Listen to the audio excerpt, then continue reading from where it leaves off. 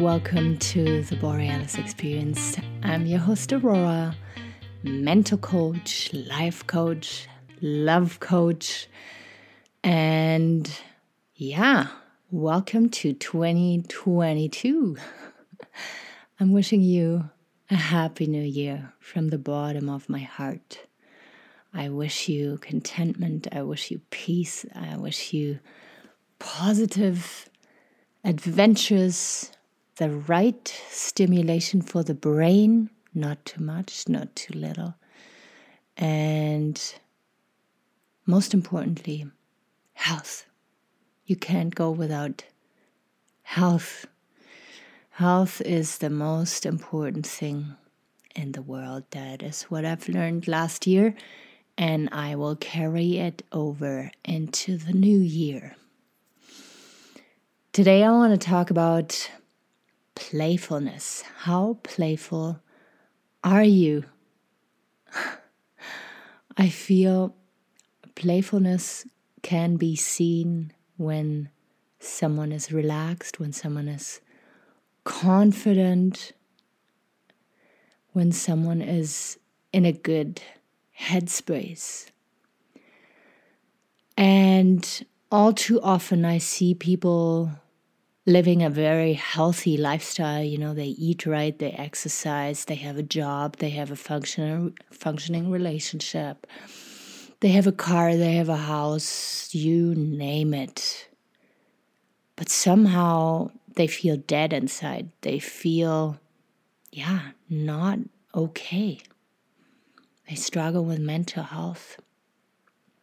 And it can have many shapes and shades and forms on how people feel internally.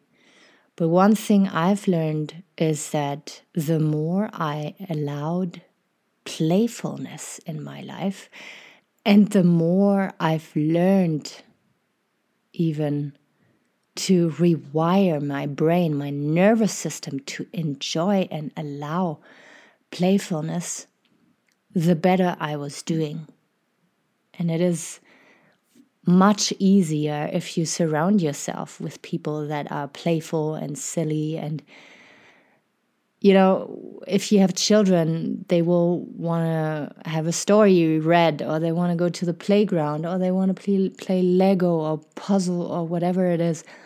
If you are surrounded by children, let them guide you into playfulness, into a space where you can totally switch off your brain, just be present, experience yourself and others, and allow room for mistakes and failures. And if you make a mistake, if you fail, then laugh about it and be gentle on yourself.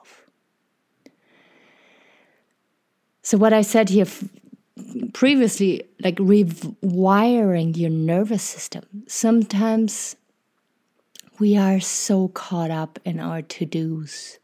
We are so caught up in self-care practices, and we end up doing them, like engaging in them like a chore, like, oh my God, I have to still brush my teeth, or oh my God, I have to wash my hair.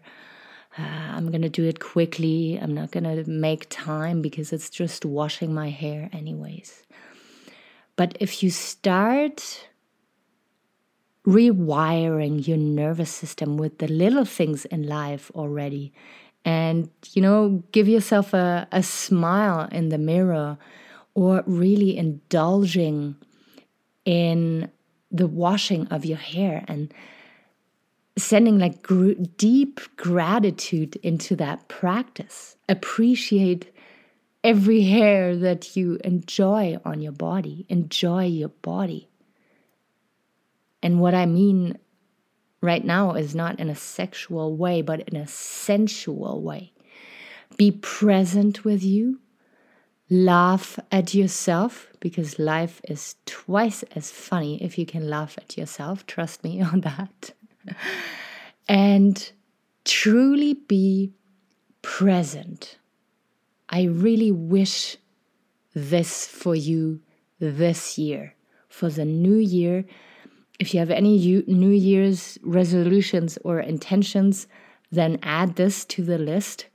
If you have nothing, then have that one intention for the year. And we can also call it or label it simplicity. You know, when you look at our lives, at how fucking busy we are all the time with stuff on our phone, at work, with our chores, trying to maintain healthy relationships, trying to keep our house tidy, trying to keep people around you happy, trying to remember all your passwords, trying to keep up with social media, which is not possible, but you get my drift. Like, we're trying to keep up all the time with stuff that is totally overwhelming. Our nervous system is not made for that kind of stress, and it is totally okay to engage in that kind of stress at times and to want to keep up and to be awesome at it. But I want to encourage you to also have downtime, times of simplicity, times of joyous playfulness, where you try something new, where you cook something new and maybe it doesn't taste good or it doesn't look good, but you had fun preparing it, dancing and feeling totally awkward at the beginning, but doing it anyways because it feels good. And trust me, you will get better at it if you allow it.